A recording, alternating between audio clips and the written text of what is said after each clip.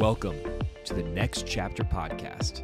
Whether you were going from high school to college, from college to the real world, from 9 to 5 to entrepreneur, or literally anything in between, we are here to help you turn the page from dreams to reality. Welcome back to the Next Chapter podcast, where we help turn the page from dreams to reality. Today, we're going to be looking at the book $100 Million Offers by Alex Hormozi. Eric, you want to take it away? Yeah, so $100 Million Offers by Alex Hormozi. We had a podcast where we talked about who he is as a person, and honestly, a super influential figure in the marketing and business space who it's honestly vital to learn from. In his career, he has a 36-to-1 ad spend to profit ratio, which is honestly unheard of. That's basically going to a roulette table, and every single time you hit the number and you're guaranteed profit. Wow, I didn't even think about it like that. Right. That's true. So we're learning from one of the greatest people to do it right now of our generation, and kind of just sharing what we took away from the book. So in this episode, we're just going to talk about everyone's central takeaway and message. So who wants to start us off? I'll start us off. The biggest thing that I learned from the book was, obviously it's about creating a great offer, right? Something that is going to entice people to want to work with you, something that really people can't say no to. What I really took away from the book is the way an offer is presented really affects the way it's perceived. So it has to have a good perception from the person who is receiving the offer for them to want to accept it. Do you guys know what I mean by that? Yeah, but explain. Yeah. So what I mean is, in the book he talks about don't use discounts, because if you discount something, then it makes it look like your product's cheap because you're willing to come down in price. A big thing that you should, that will help your offer is you stay firm on it. You stay firm on whatever it is you're offering because you know what it's worth.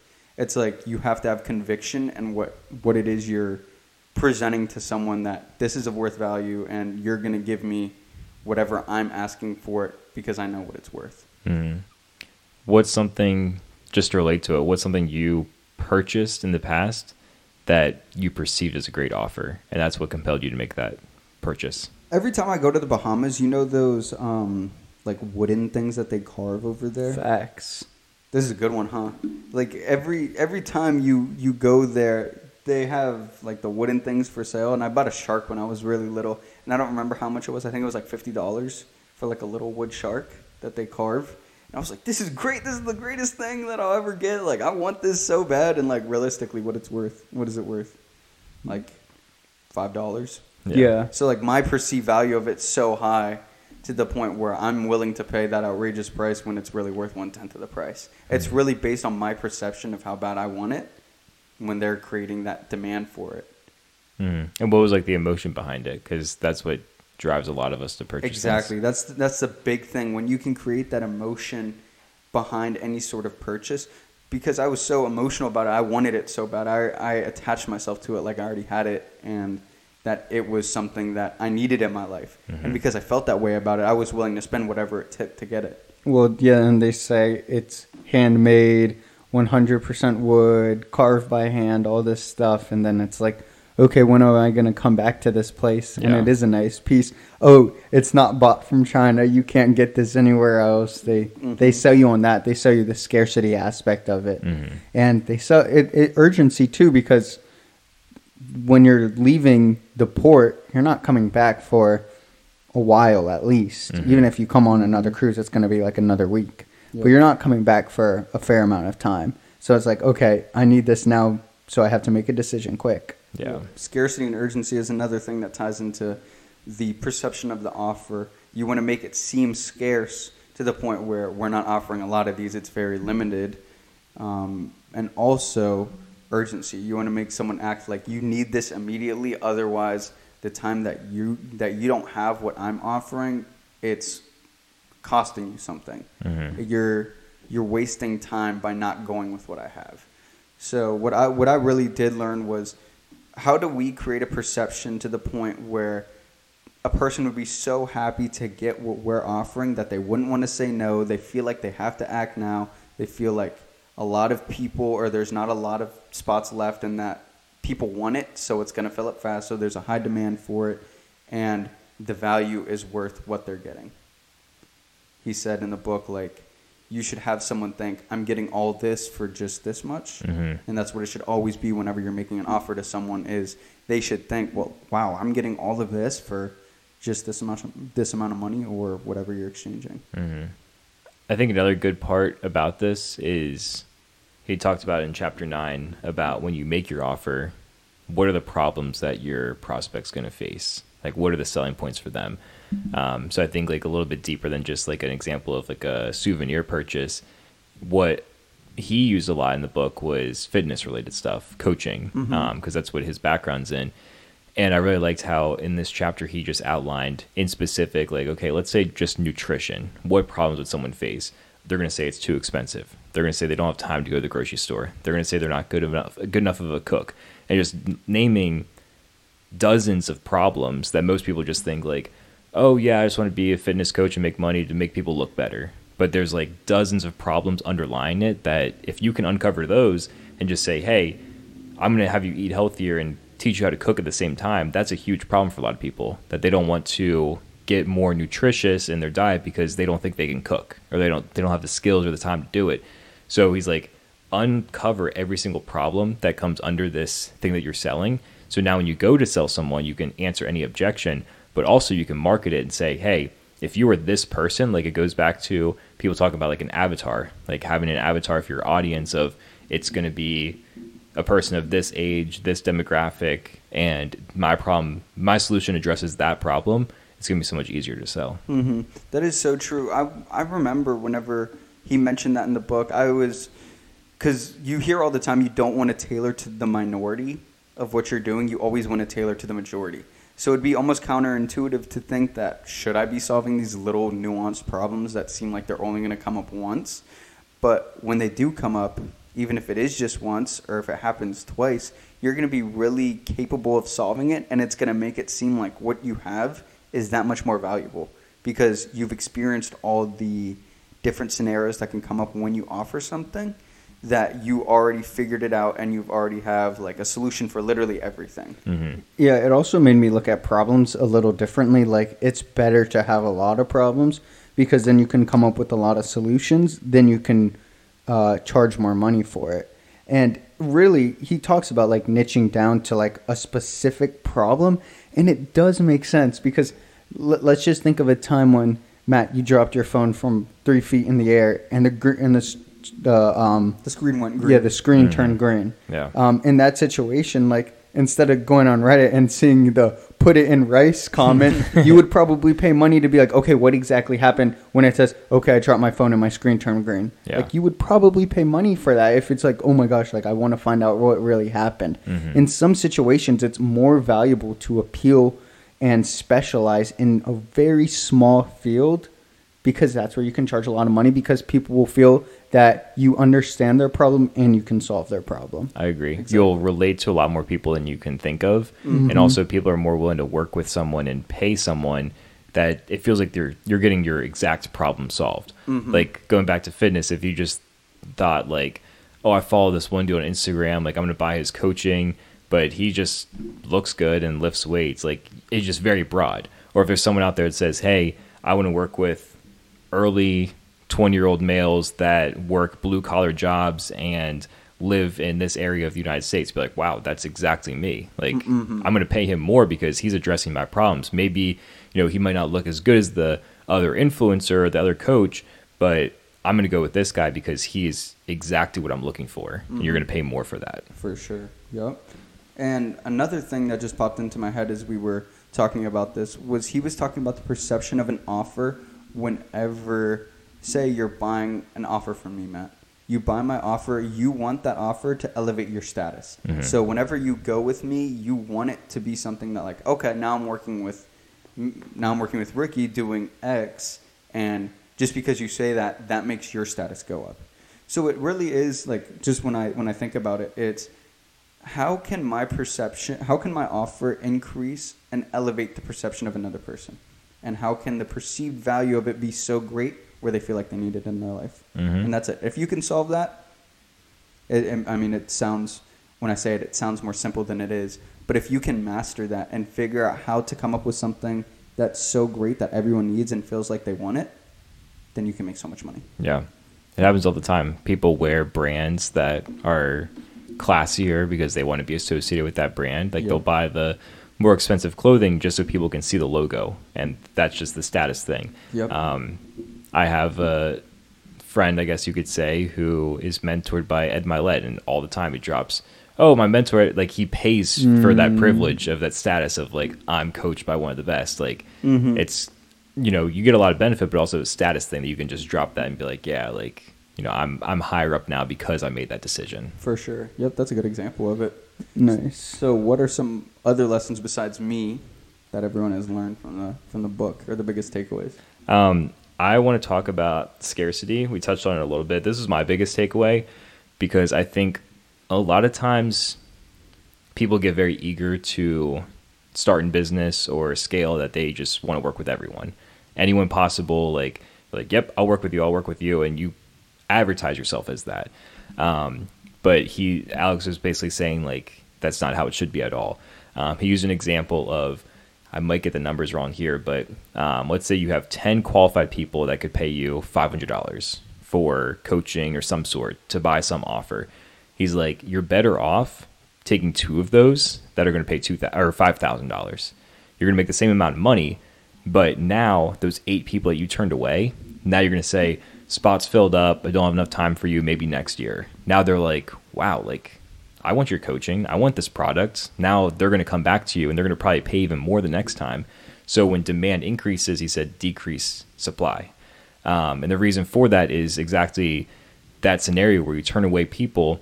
If you tell them you don't have enough time, enough space, enough onboarding for these other clients or inventory to sell these products, the other people want it more. Like, how many times have you tried to purchase something and you're compelled to buy it more because it's almost sold out, or something is sold out and you're like, dang, I really want this, and now you're checking it time after time again.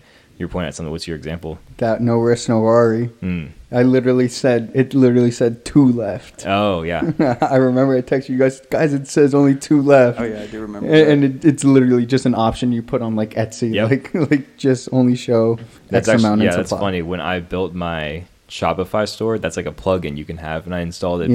And it would, whenever someone would browse on my site, it would say, like, Dave V bought this from Sacramento, California.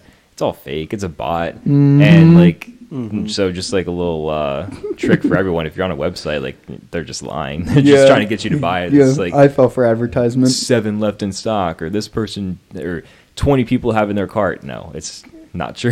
Yeah. You can speak from experience because you bought the plugin. Yeah. So it's very interesting. Like, when you think that supply is very low, people are more compelled to buy it. Or a case where, like, you were too late to purchase something. Let's say it's like coaching, and you're like, hey, I want to do this coaching. You didn't act in time. And now that coach is like, nope, we already filled up. And it's just like, dang. Like, but I feel like so many people are like, let's say coaching, for example. You want to coach people in fitness, and you're like, I'll just coach anybody and everybody. And you just try to get as many people as possible. You have an 8-week period, 2 weeks in, you're like, oh yeah, let's bring on more people. It's not special at all. Anybody's allowed in. But if you say, hey, the deadline is this day, and if we have more than 15 by that people, if we have more than 15 people by that deadline, it's done. You know, we're cutting it off. It creates that scarcity that most people are attracted to. Yeah, and then I also heard, like, that it's, like, good to set that stuff because it's real scarcity. If you know your limits and say, I can handle X amount of people per week, if we were talking about coaching, I can onboard 2 new clients a week. Well, then I can truly go say to someone, I don't need you because I'll go find 2 other people somewhere else. Yeah. If you want it, you're going to have to pay a premium. And now from the outside looking in, there is a higher perception of how much it costs. And that's really what he's talking about.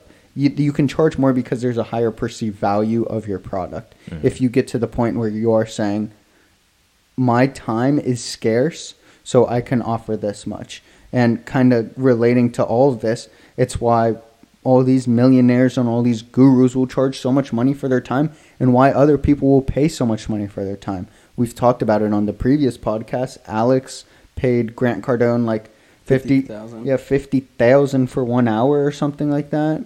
And the reason he does that is because Grant's a really successful guy. He must not have a lot of time for me, so I'm going to make it worth his while or his time to give me an hour. Mm-hmm. So I'll pay a lot of money because I think his hour is worth a whole bunch of money. Yeah. Exactly. There's 3 types of scarcity he mentioned in this chapter. It's limited supply of seats, like if you're selling a service, saying you don't have enough capability to take on everyone. Limited supply of bonuses. So these are the add-ons to your product or to your offer, and then never again. And the never again really stuck with me the most because he used an example of Chanel, I think it was, where he said like Chanel will send only like 1 or 2 items to each store they have. Mm-hmm. So when you're there, it's super exclusive and it's very unique. You probably won't find the same thing store to store. And if you don't act on it that right then and there, someone might take it from you. So you're like, I need to buy this because I might never get it again. The Nelk Boys with their merch drops. I was going to bring them up. Used to be so big because they were like, it's never happening again. We're going to drop this line. We have, let's say, 100 hoodies. If you don't get it, SOL. Like you have to pay a arm and a leg on eBay, or you're just never going to get it ever. Right. And they sold out in under, what was it, like a minute every time, and that's what they prided themselves on. This many viewers on the website sold out in under a minute, and then it sold out every single time because they controlled the supply, where they're like, okay, people are wanting this. I don't need to make the decision because other people are making the decision for me that I should buy this, and I will buy this next time. It's just, can I get my hands on it? It's so powerful. It really is. And I was on their website recently, and all their stuff is just like for sale right now. Probably. And it was really interesting because when, like, I used to be a fan, like I watched them all the time, and like I would go on during the merch drops and see what was available. For like sure. I was compelled to buy something just because it was very limited. Yeah. And then now that everything's like open season, you could buy whenever you want. I'm just like, I don't need that. Yeah. You know, it's a much different experience because when you say it's never going to happen again, people want to buy it right then and there. And then you get like the FOMO too, you know, the fear of missing out, that if you don't pull the trigger right now, then it's never going to happen and you're screwed. For sure. And when we were in college, how many people had the full send flags and everything Nelk related? It's so funny because now that you mention the Nelk Boys, whenever I think about it, they did such a good job with their scarcity aspect. Because it was to one of you, I said it before, are they trying to make a designer brand? Because I remember they were charging over $700 for a jacket on their site for their retail price, which is absolutely insane. And then it would resell for more. And the fact that they could do that they inflated the price so much where they can charge $700 for a jacket, and it's still going to sell out, is just mind-boggling. I remember we did the math one time on one item that they had released, and because they put the limited supply of it, I think it was just a bear on a hoodie, and I remember doing the calculation. It was over $1 million that they made on literally one item for the drop. Crazy. How'd you know how much they were selling? They had it out, 750 units. They literally had it on the site. There's only 750 of these released. Like, get them fast because they're going to sell out. And they were priced stupidly expensive. Crazy. Yeah. One other takeaway I had from this chapter was when it comes to scarcity, the best way to go about it is honesty. Yeah. And it's something that we got ourselves into trouble with before. Like, and he made a great point. Like, if you can handle 10 clients a week with your service, advertise that. Say, hey, I got 10 spots open. And then if you have 5 fill up, be like, I can only handle 5. And if you're just like, oh, yeah, we can handle 100 people, or if you lie about how many people you're already dealing with, I think it's just going to come back to bite you. So I really like that as far as like this type of part of the offer is not like fake it till you make it. It's just like, hey, be honest with what you can provide, be honest with how many people you can work with, and then just do your best to provide the best service then. For sure. That's a really big thing that whenever I heard that, it was like people do appreciate honesty more than anything. And if you are honest with them, like seriously, like, this is what I can do for you, you have that much more conviction when you're talking to them. And in the book, he also said your conviction needs to be greater than their skepticism for them to want to buy what you have. So if you're very convicted and you're actually telling the truth, that's full conviction in what you have. and then it's going to beat their skepticism. Yeah. Facts. Okay, so I'll move on to the last one, and he talks about it in the book as something that went the most viral, the thing he got the most famous for, and it was called the value equation. And this equation is basically equal to your client's or prospective's dream outcome multiplied by their perceived likelihood of achievement divided by the time delay and the sacrifice of the client. So breaking that down a little more, your goal to get the most value or be able to charge them the most amount of price is to increase their dream outcome and to increase their perceived likelihood of achievement. So meaning increase what they can obtain, increase the results that you can give to them, and increase the likelihood that you can achieve those results for them. So that could be providing testimonials. And that's why testimonies are so big, because that is kind of saying this, it's a no-brainer why you should do this. It's having people speak on your behalf and tell them why it should be a no-brainer for you as well.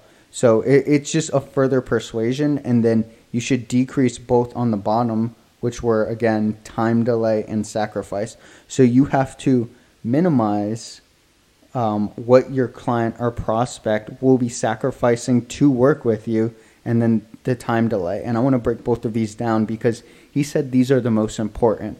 And the reason is, if you can take both of those to zero, in that equation, anything divided by zero is undefined, but it's infinity. If you divide by a really small number, 0.0001, you're gonna that's multiplying by a lot. So it's gonna be a really high number. So looking at sacrifice, Hormozi did this by saying, "Hey, you don't have to pay me at all. Pay me when you get the money," and that's the most minimal amount of things that a prospect has to sacrifice, because they're putting nothing up front. They're just waiting to get results with you. And that's why he was so successful and why his offer was so strong. And then time delay, which I think was super interesting. Make that, make the time between they sign up and they start getting results as minimal as possible. Hormozi says speed sells. And he talks about the thing with liposuction versus working out. Working out, it costs $10 a month at Planet Fitness. How much would that be for your whole life? Like $1,000, whatever it would be. It'd be super cheap to do that. Okay, and that's for a lifetime of fitness. But it's hard to sell, because the dream outcome you're selling is you can obtain this, but you're gonna have to put in all the work to get to there, and people don't want to do that. Now, if you sell liposuction, and insurances don't even cover this kind of cosmetic work, but it'll be $15,000 out of pocket. But guess what? You'll get the results right away. You'll just be sore for a couple weeks. But people would rather do that as opposed to getting a gym membership. If you can deliver results to someone in a quick fashion, people would be more than happy to go with you, and they would pay a premium. Yeah, that was really good. That was a lot of stuff. That was really, really good. One thing that I want to say, kind of continuing on about what you can provide for someone to ensure that they're going to get results so they can limit their sacrifice, is guarantees. My favorite guarantee that he said in the book was, after 30 days of being with us, if you want to club a baby seal, then we can let you go. That's the funniest guarantee in the world. Like, if you want to just beat a baby seal with a shovel, like, man, you have to be real mad if you want to do that. But, dude, that's so funny. You can get creative with how you add stuff into your business. And the more creative you are, like, the more likable you're going to be by someone. It doesn't have to be, like, something super plain. Like, he actually said that was his favorite guarantee to use with clients, which is actually hilarious. I could kind of see that with Hormozi, too. He's a little goofy boy. He is. Mm-hmm. He is a little goofy dude, but that's so funny that he said, like, he got playful with what he said, and yet he still was able to build great businesses. Yeah. And I also think that's the thing, too. It's instead of offering what everyone else offers, how can you be different and be authentic with what you're doing? Exactly. That's the big thing in that. It's so unique. Who would say that on a sales call? Like, you're trying to go close someone for whatever you're in, whatever industry you're trying to close someone, and the guarantee you pull them with is, if you don't want to club a baby seal, then, like, I guess, like, you can leave. I think people also have a perspective of business. Like, business is business, and like it has to be so serious. But like, for some reason, I think with seeing like goofy looking entrepreneurs like the Nelk Boys getting into business, and their brand is so big, but people want to work with them. But they were like brought up because of partying and all their jokes and whatever.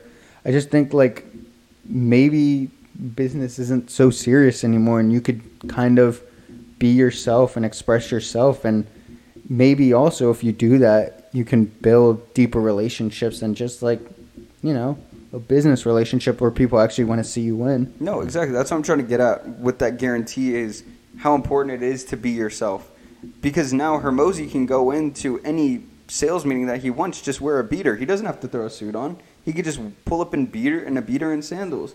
Just like the Nelk Boys, they can pull up to a business meeting to go close a Happy Dad sale for, I don't know, $100 million anywhere on the East Coast in a backwards hat, no suit and a sweatshirt. Like, they really did change the way that business is done, and it doesn't have to be something that's so strict and so formal. If you are yourself and you have something great to offer, business can be done with anybody. Yeah. What was the other? It was sacrifice and time delay. Yeah. I think that's really big. I like his examples of like what differentiates people from buying something, because like we're saying here, like a lot of things are very similar. Like if you go to a gas station and want to buy a drink, like all the drinks are going to be relatively the same as far as ingredients, taste, but what's the outcome? If you want to buy like a energy drink, what really makes you compelled to buy one over the other? Well, energy drink is for caffeine and energy. So time delay for that is how quickly can you get a burst of energy, because that's why you're drinking it. The sacrifice behind it is maybe how much you're paying. If one is $2.50, one's $3, you're going to be buying the $2.50 one just because it's a little bit cheaper. It's less of a sacrifice. So one thing he really hit on in this area of the chapter in the book is if you have two identical products, they don't have to be identical, because one is going to have a greater or lesser time delay, one's going to have a greater or lesser sacrifice. So even if something seems very similar, how can you increase or decrease those factors to make it more compelling for your offer? Yeah, that's a really good point, because a lot of times, especially when you think about business, I would even said the energy drink space. Let's talk about something like Prime, for example. You would say it's like super oversaturated with energy drinks, because there were so many companies that were coming out with different forms of hydration and all that stuff and energy drinks, and they came in and like increased electrolytes by double, decreased calories, and decreased price, I believe, on a per bottle thing when comparing it to like Gatorade and stuff. So it really shows, even if there is something in a market where it seems super saturated, you can make those minor tweaks that will make your product better. And those little inconveniences on some product could be the reason why your product becomes a bestseller, because it makes it that much more accessible. Mm-hmm. Indeed. Is there any other big takeaways from the book, or are we wrapping up? I think that's about it. The only thing that I would say would be, when you're going in business, having an offer that's strong is basically the basis of your company. Whenever we read Sell or Be Sold, it made me realize how much sales is around us. You're constantly being sold things. You're constantly being marketed things so you can go buy a product. So if you can figure out a way to motivate consumers to purchase your product with a great offer, whether that be business to consumer or business to business, then you're going to find a way to win in life. And I know maybe not everyone listening to this podcast is business oriented, but that's the direction we're trying to go in our life. So this would be, I hope people who are listening to this got some value in some way, shape, or form to learn how to move forward in any step of business. Yeah, and I think the biggest takeaway comes from the title, make an offer so good people would feel stupid saying no. Mm-hmm. Just have it be a no-brainer. That's really it.